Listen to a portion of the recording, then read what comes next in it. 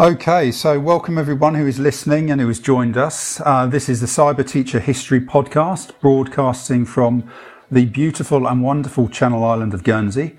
And today we're incredibly fortunate to have joining us Chandler Goddard, who is a great friend. I think I can also say historian, and a colleague of mine to talk and peruse all things Blackbeard, the infamous and perhaps most famous pirate, one would argue, of the Caribbean and the golden era of piracy.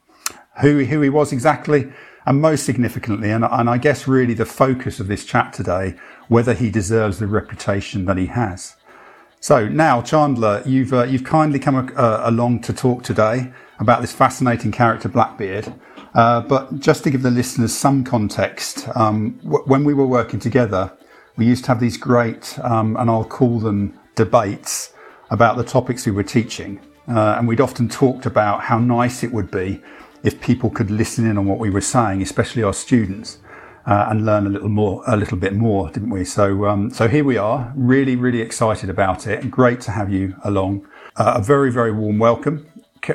I'll just start with saying, how are you? I mean, these are very turbulent times in teaching. How's it all going? How's the first term back going? Yeah, thanks for having me, Chris. Really pleased to be here. And like you say, it'd be really nice to get our chats kind of recorded, and we can sort of have a bit of a discussion, I suppose, in a bit more detail about particularly Blackbeard. I'm good. It's, like you say, very interesting time, I think, to be teaching. We've sort of had a few ups and downs, but I think we all work as hard as we can, don't we, to sort of make the best of it, make the best of it for the students. But yeah, just really looking forward to talking about this particular individual who, as we've discussed in the past, I think is really interesting. Particularly, like you say, that image of him, whether or not he deserves this title of the most notorious pirate of his age. Yeah, brilliant. And I think even, against the current climate, this podcast could be a great benefit to students, particularly, as and when linked to remote learning, and just an opportunity for them to listen to it. Well, they might be coming in on the school bus. They might just have a few minutes of the weekend to listen to, and so I think really very, very helpful to that. And so, yeah, brilliant. Right, okay. So to begin with, in your worldly wisdom, could you explain to the listeners how it is you got into studying about Blackbeard? Or let's just clarify this from the start up. I've heard different surnames for him. A lot of pirates have these kind of names that aren't necessarily they're famous for. But is it Edward? Is it Edward Teach, Thatch? Does it matter? I think really there's different pronunciations. There's different reports of different spellings as well. Edward Teach seems to be the most prominent of those, but there's Thatch, there's Tatch, there's different ones.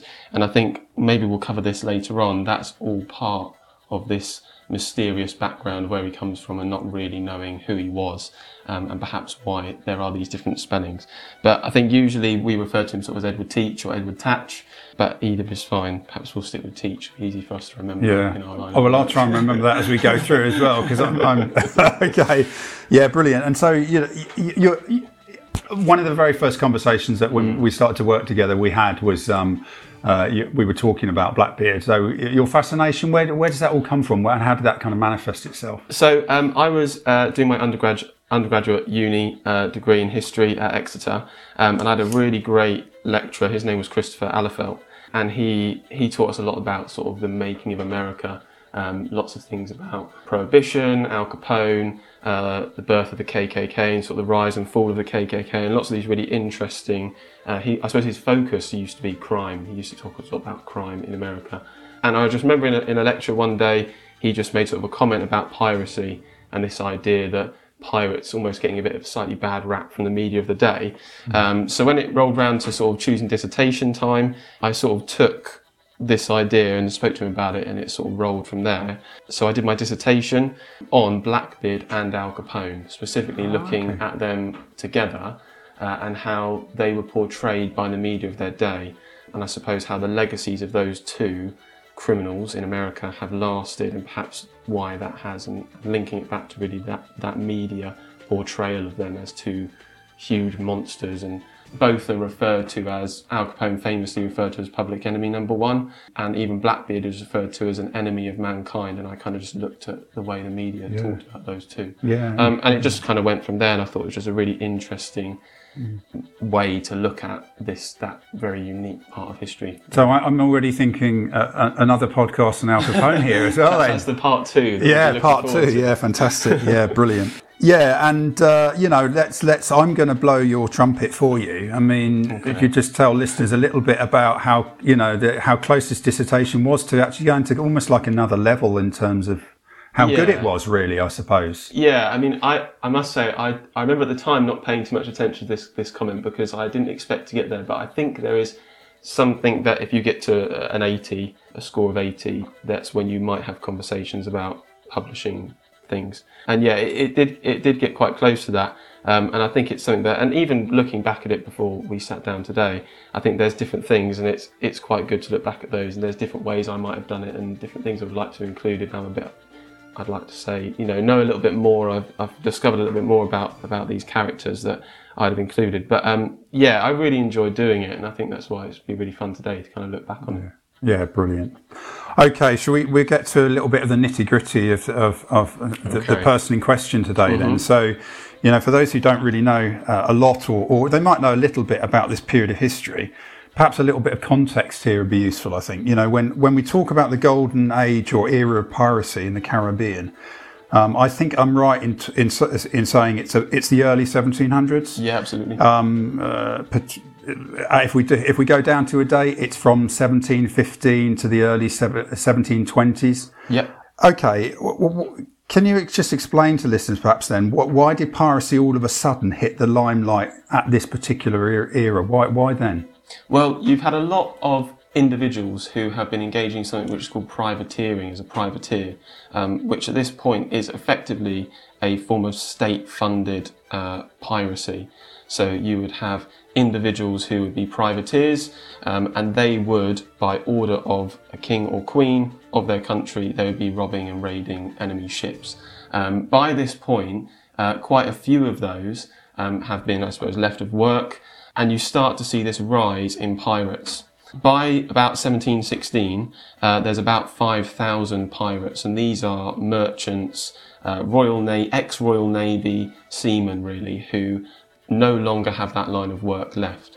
And quite often what happens is small bands of pirates grow because they will take control of a vessel, and those individuals end up joining those pirate ranks, usually because the conditions are so much better aboard a pirate ship than they were aboard the merchant ship they're on, the Royal Navy ship they're on. And that might be simply because the pay is higher, better food and shorter hours. And actually a lot of these individuals say, why on earth am I working for this Royal Navy, on this Royal Navy boat, on this merchant boat, when actually I could be on this pirate ship? And there's a couple of other really interesting bits about what a pirate ship was like, and this kind of mini utopian society, really, or at least the way they describe it.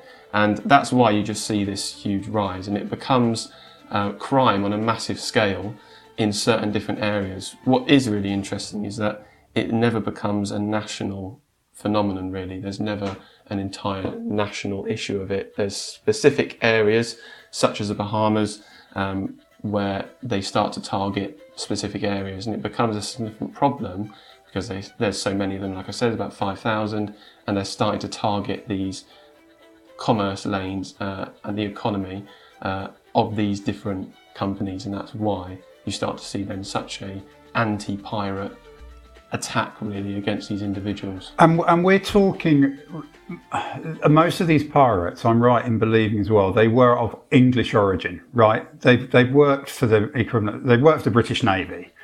And so we're talking in a way mass unemployment from a maritime perspective. And the Caribbean, because they're what are they intersecting the what the Spanish and the French are doing in terms of the new colonies and bringing stuff and goods from them? Is that, that's what I'm thinking, is that the Caribbean and not the Middle East is for that reason? Absolutely. You're absolutely right. What they're looking for is they're looking for sea lane routes that are as unguarded as possible. So they're looking for areas where they can base themselves that are ungoverned. A lot of these places around the Caribbean fit that fit that description. I think most pirates, or at least a lot of the pirates we're looking at, and perhaps the most famous pirates we would know of, are British born, but actually, like I say, these pirate ships could be a melting pot of different people from different places.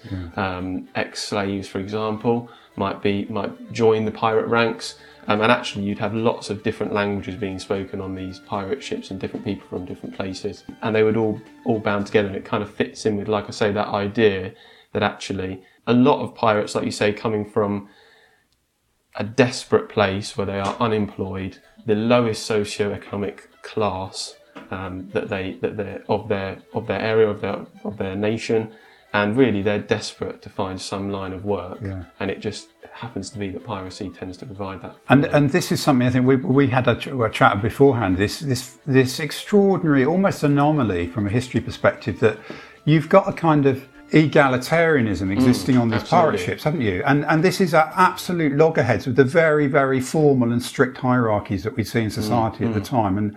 And I find that just in itself really fascinating. Yeah, brilliant. So, the person in question, Blackbeard or Edward Teach, in a nutshell then, who was he and why has he stolen the show, do you think, in terms of pirates we are aware of? And remember, because there are countless others, but he always seems to he's always the guy who is a new film's being made out of, or a documentary or something like that. Who was he? What's the fascination with him? So I think he's so interesting because that question has such a difficult answer in the fact of who actually was he. The first instance of who is Blackbeard, where does he come from? He's referred to as somebody who is a man Bristol born, supposedly somebody who's born in Bristol. And actually, what is quite interesting and what I talked about in my dissertation is I looked at this idea of him being potentially from Bristol, and just like those people we've just discussed, whereas actually it's this fascinating article by a historian called Brooks, who discusses the fact he uses a lot of genealogical records to discover that potentially Blackbeard is actually a very wealthy individual, family-owned, had slave plantations, very, very wealthy, a member of the establishment who supposedly black pirates, such as Blackbeard, are supposedly fighting against. Incredible, yeah. So Brooks, as I sort of read this article, and really, I suppose once I found that became a really nice foundation for what I was going to talk about.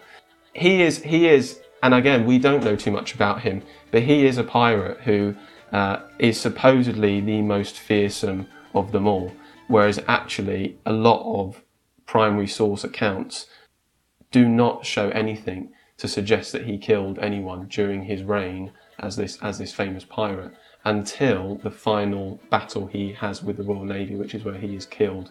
But what is particularly, I think, interesting is that, as I say, this image of Blackbeard, and you talked about the fact that he seems to always be someone we come back to, the image of Blackbeard is perhaps what is most famous about him. So the idea of the huge black beard, which is where obviously he gets his name, the idea he has matches in his hair or in his beard and they're on fire. Quite a lot of pictures of him, if you just do a simple Google search or anything he's been in, sort of 6 pistols strapped to his chest, 2 swords, and this idea of this terrifying individual. What these historians I looked at in my dissertation suggest is that this was all made up. So made up by both Edward Teach, Blackbeard himself, but also by the media of the day. And I suppose we just talked about this very briefly before we started. Blackbeard, it's argued that he created this terrifying image of him to look as much like a monster or a demon as possible. Like you say, the really, really thick black beard, black hair, the smoke pouring out of these sort of lit fuses he'd have woven in that hair, to supposedly cow his victims into submission, to avoid conflict. So, I'm sorry to interrupt, but so he's smart because absolutely, yeah. If you can get submission from someone through fear, then you're not yourself going to come to harm. So it kind of makes sense, and I think that's the flags they used too were indicative of that, weren't they? They were more potentially trying to get across this notion that, do this or else, rather than actually the last thing they wanted to do is bring harm to themselves and their crew, because that defeats the whole point. Absolutely. And I think Blackbeard has a very specific Jolly Roger, which is the type of flag. He has a very specific black flag he sails under. And you're right, he creates this idea of him as this vicious, evil monster who's going to murder you in the most horrific way possible. If you're on a merchant ship, you're the captain of a merchant ship, you see that flag. The idea is that, well, you would rather submit to that than allow yourself to be engaged by Blackbeard. So yeah, people are surrendering. Like you say, Blackbeard gets what he needs, gets what he wants from that ship, but without having to engage in that bloodshed. And I think that's particularly important when you think about Blackbeard. Yeah. The other, I suppose, side of that we were talking about before is that those individuals against Blackbeard, particularly from this establishment like we've talked about that he's fighting against, and there's an individual, Governor Spotswood, who is the man, is governor of Virginia, and he's the man who is put against Blackbeard. His job is to try and rid the seas of Blackbeard. Yeah. In a way, both need him to be this monster to justify, Governor Spotswood, to justify why they have been affected by Blackbeard for so long, and Blackbeard in order to try and improve his business, really. And like you say, I think if he is trying to avoid bloodshed, that perhaps leads into this idea of, does he deserve this reputation or not? And that's the $64,000 question, isn't it? You know, is he a hero, villain, saint, or sinner? I mean, you know, we could talk forever, couldn't we about this? Could. And maybe we'll have a part 2. Yes, you know, where we can go into a little bit more detail, because this is really just to give people a flavour in terms of, you know, trying to answer this question. So, you know, I'm going to put you on the spot. Okay. Saint or sinner, hero or villain, Blackbeard, what do we reckon? I'm going to be a coward and say you can't say saint or sinner. I think again, as we always say, we think with history, it is about perspective, isn't it? I say at the very end of my dissertation that you can't, it's not I don't want to condone anything Blackbeard or any pirates did, because of course these people committed these horrendous crimes and stole. Yeah. I think what is particularly interesting is, by viewing it in context of the time, to some people, to a lot of people, he would have been a hero. Yeah. To others, he would have certainly been a villain, and I think it's interesting to look at that from those two perspectives. Almost, you know, a Robin Hood style of the sea, and some of their crews, I think, even said that, didn't they? Yeah, absolutely. Do you know what? It's been brilliant talking to you today, and you just, the wealth of your knowledge and your angle on things is just the bread and butter of what we're about as history. So I cannot thank you enough. I'm really looking forward to our next podcast. Absolutely, yeah. You know, you're nodding the right way, so you know that's going to happen. Yeah, definitely. But just a massive thanks to you to that end, and good luck with the rest of this term. Very, very testing, trying times. We appreciate that. Yeah. You know, let's stay positive. Yeah, let's do what we can do well in the classroom, and we'll get there, won't we? Okay. So many thanks. Thank you, Chris. Thanks. Okay, so as I just said, keep a close look out then, everyone, please, for our next Cyber Teacher History podcast. It's been great to have you listen along today. And as always, particularly against these current times, do take great care of yourselves. All the best. Bye.